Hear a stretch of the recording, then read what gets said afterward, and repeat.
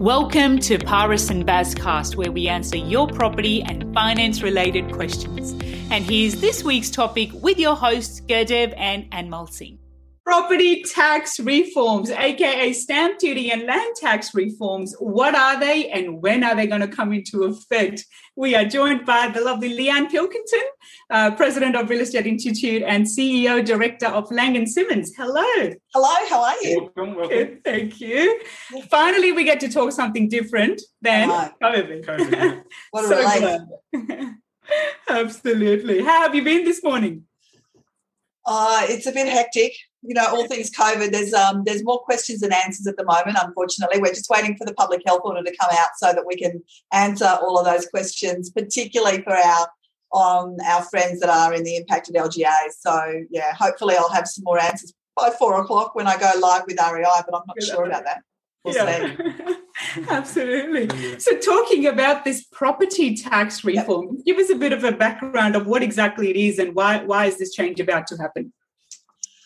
So there's obviously been a lot of conversation around stamp duty reform for a long, long time. If you saw the numbers just recently, there was $10 billion, that's B for billion dollars worth of stamp duty paid in the last 12 months in New South Wales alone, something in the order of 1.1 billion just in June. So it's a massive, massive impost on property in this state.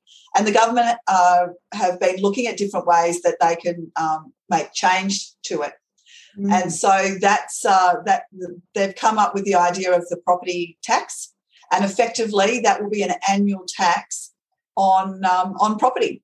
It will remove stamp duty, it will remove land tax, but it will be an annual tax. And from our understanding, it will be on the principal place of residence and along with investment properties as well? Correct, yeah. At different rates. Yeah. So on your owner-occupier, it is $400 a year fixed fee plus 0.3% on your unimproved land value. Right. On your residential investment property, it's $1,500 a year fixed fee per property plus 1.1% per annum. Now, It's important to know that initially buyers are going to have a choice on whether they pay land tax or whether they pay property tax or whether they pay stamp duty. But if I buy a property and choose to pay the property tax, then when I sell the property, the next purchaser won't have that choice. They will have to continue to pay that property tax annually. Right. Wow. So when selling a property, if you paid in lump sum, that could be an advantage when you sell your property. Otherwise, if you pay annually, the next buyer has to pay annually, which could be a disadvantage as well. So they're inherited, basically. Yeah. All right. So. Yeah, there will be because it's going to take a lot of time, right, for this to come in, because they are only going to let 80% of people opt in for the tax, and we don't know what that threshold is going to be.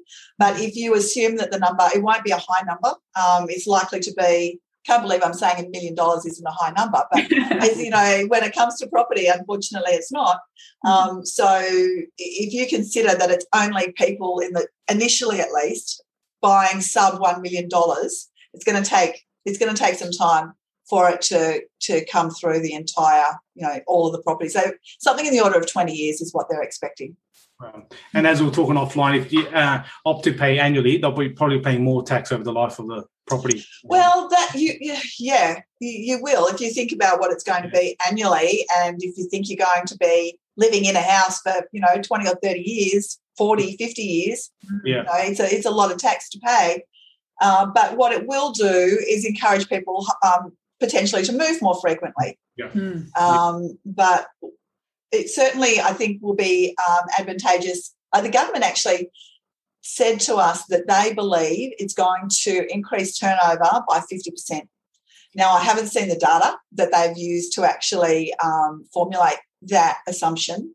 But certainly, like if you think about first-home buyers, instead of saving up for an extra year or two to buy a 3-bedroom home that they're going to live in a bit longer because they plan to have kids, they might be happy to buy a 1 or 2 bedroom unit for the first 12, 18 months of their married life. So I can definitely see at that end there's going to be more transactions.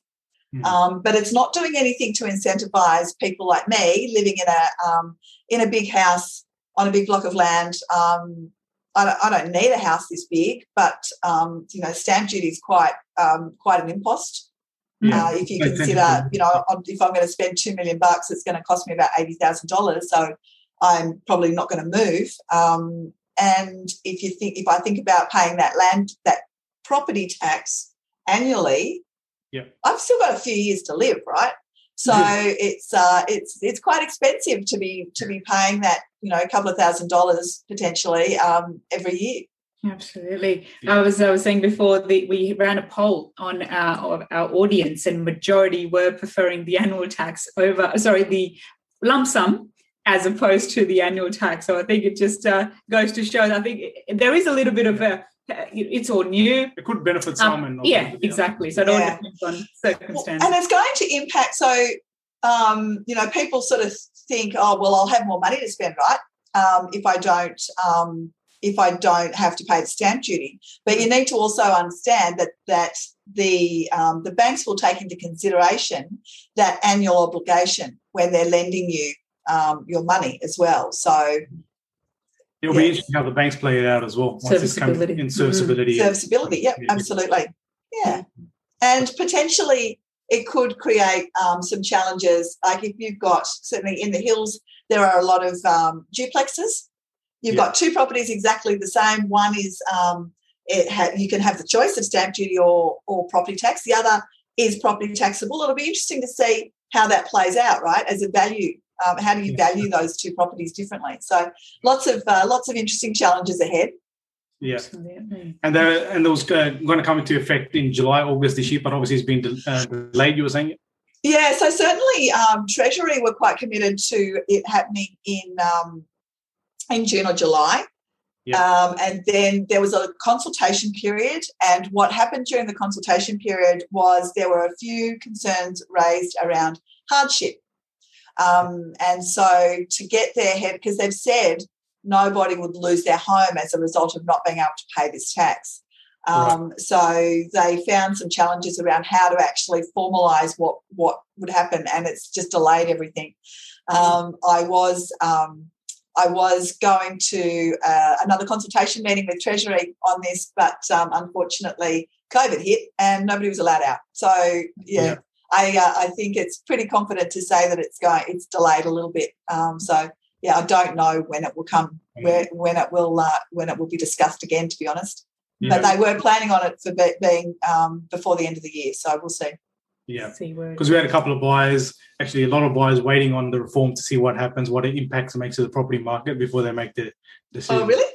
Yeah. Yeah, so what they have said is if somebody, once they announce it, so say they announce it I'll just pull a month out of the hat, and say they announce it in August, and you buy a house in August, you pay the stamp duty, they will, and then they say, okay, you can have a choice. They will let you, for the next 4 months, actually say, you know what, I would prefer to pay the property tax. Right. And you can get a refund of your stamp duty minus the property tax for that year. So they are trying to do the right thing so that it doesn't stall the market. Yeah. So it's like a cooling off period. So you've got more of a time to decide which way to go. Yeah. I think but certainly you wouldn't want to be suggesting people wait to make a property decision the way the market is at the moment, exactly. right? I mean, But I think it'll be beneficial for the investors, the flippers, the developers that won't probably hold for the long. Massively. It'll be great for flippers and developers, and as I say, first-time buyers. I think those sectors of the market will definitely make the most of it. Yeah. How everybody else feels about it, I don't know. Yeah. And those that inherit it, and if it does stay for a long period of time, and you said the life of the property, or that there's going to be a cap of how long? No, there's not going to be a cap. I did hear on the news maybe 4 or 5 weeks ago they were talking about it, and they said, and there will be a cap. And so I got straight on the phone to my contact at Treasury and went, hey, you didn't tell me there was going to be a cap. He's like, what are you talking about? There's not going to be a cap. Yeah. So I know it's hard to believe that you can't believe everything you see on the news. But you can't. There you go. That's it. So perpetual. But who knows, right? All of these things are, nothing's formalised yet, and until things are formalised, everything's a little bit fluid. Yeah, and I think even when it does come into effect, they will have a year or two just to nut it all out as well, just to iron out all the kinks. Yeah, we'll have to see. Definitely have to see. Interesting times ahead. Absolutely. Yeah, always. There's always something going on, isn't there? Now, in terms of let's bring the topic back to COVID and your insights and your thoughts on this. What are your thoughts on how? I know. Will this, putting everything else aside, based on what you've seen in your group after the previous lockdown ending, what do you predict would happen after this lockdown, whenever it is, when it ends? What do you think would happen? So what we learned a lot through the last 12 months, and I've got a lot of friends in Melbourne, agents in Melbourne, and what they will also tell you is that the demand for property doesn't go away. It just gets delayed. So as one of the guys said, it's not demand denied, it's demand delayed. And so out of all the 5 lockdowns from Melbourne, they've seen the market activity really ramp up pretty much as soon as lockdown's over. So agents expect to get really busy as soon as lockdown's over. And I think the same will be said in Sydney. There are still, and I don't need to tell you guys, there are still people transacting now. Some people have to buy and sell for all kinds of reasons, and they just so whilst they might have been able to delay it for a couple of weeks, when we thought we were going to be out of lockdown by Saturday, now that it's at least another month, there are people going, okay, well, how are we going to manage this? And you can manage it. We had just one come on the market today, and the vendor took the photos. We used someone to touch the photos up, put in virtual styling, and it's on the market. And that's a $1 million plus property. It's if people want to buy and sell, there are ways to do it. Even through this time. I mean, as I was saying before as well, up until last week there was that hesitation because maybe this Saturday we'll be able to go back to normal inspections, but now that it's in the long haul, people are like, let's just do it. Let's just make the commitment, what we need to do, and move on with it. And sometimes the one-on-one inspections work as well. You got more quality time with the buyer as well to talk. Oh, look, I was a real estate agent in the 80s. Shh, don't tell anybody how old I am. But open homes didn't exist back in those days. And so when for last year, when I was talking to all of my agents about the fact that, you can still do one-on-one inspections, and they're like, oh, God, that seems like a waste of time. But everybody was saying exactly the same thing. You get a much better rapport and understanding of your buyer. Now, I get it. If you've got 75 people who want to go through one property, that it's a lot of that's a lot of time that it takes out of your day. So I do understand that, but I think you've got to look at the upsides, and there are upsides to the one-on-one inspections. Yeah, definitely. Yeah. Well, thank you so much for your time. Any final words on property tax? Anything at all? I would say to everybody, because I'm fielding questions from people all the time about what they can and can't do in COVID, and the detail is a little bit vague in some cases, but the intent is very clear. We need to stay at home. We need to not move around, and so stop looking at ways around things. Because the sooner we can, sooner we get out of this, the better for all of us, right? 100%. Yeah. Back to normal. Perfect. Well, thank you so much for joining us. Really appreciate your time. My pleasure. Any questions at all, even afterwards, please do feel free to get in touch. We'll be happy to have them answered for you. Thank you very much for listening. We'll see you guys next time. Thank you. Thank you for listening, and don't forget to subscribe to our channel for weekly episodes. See you guys next time.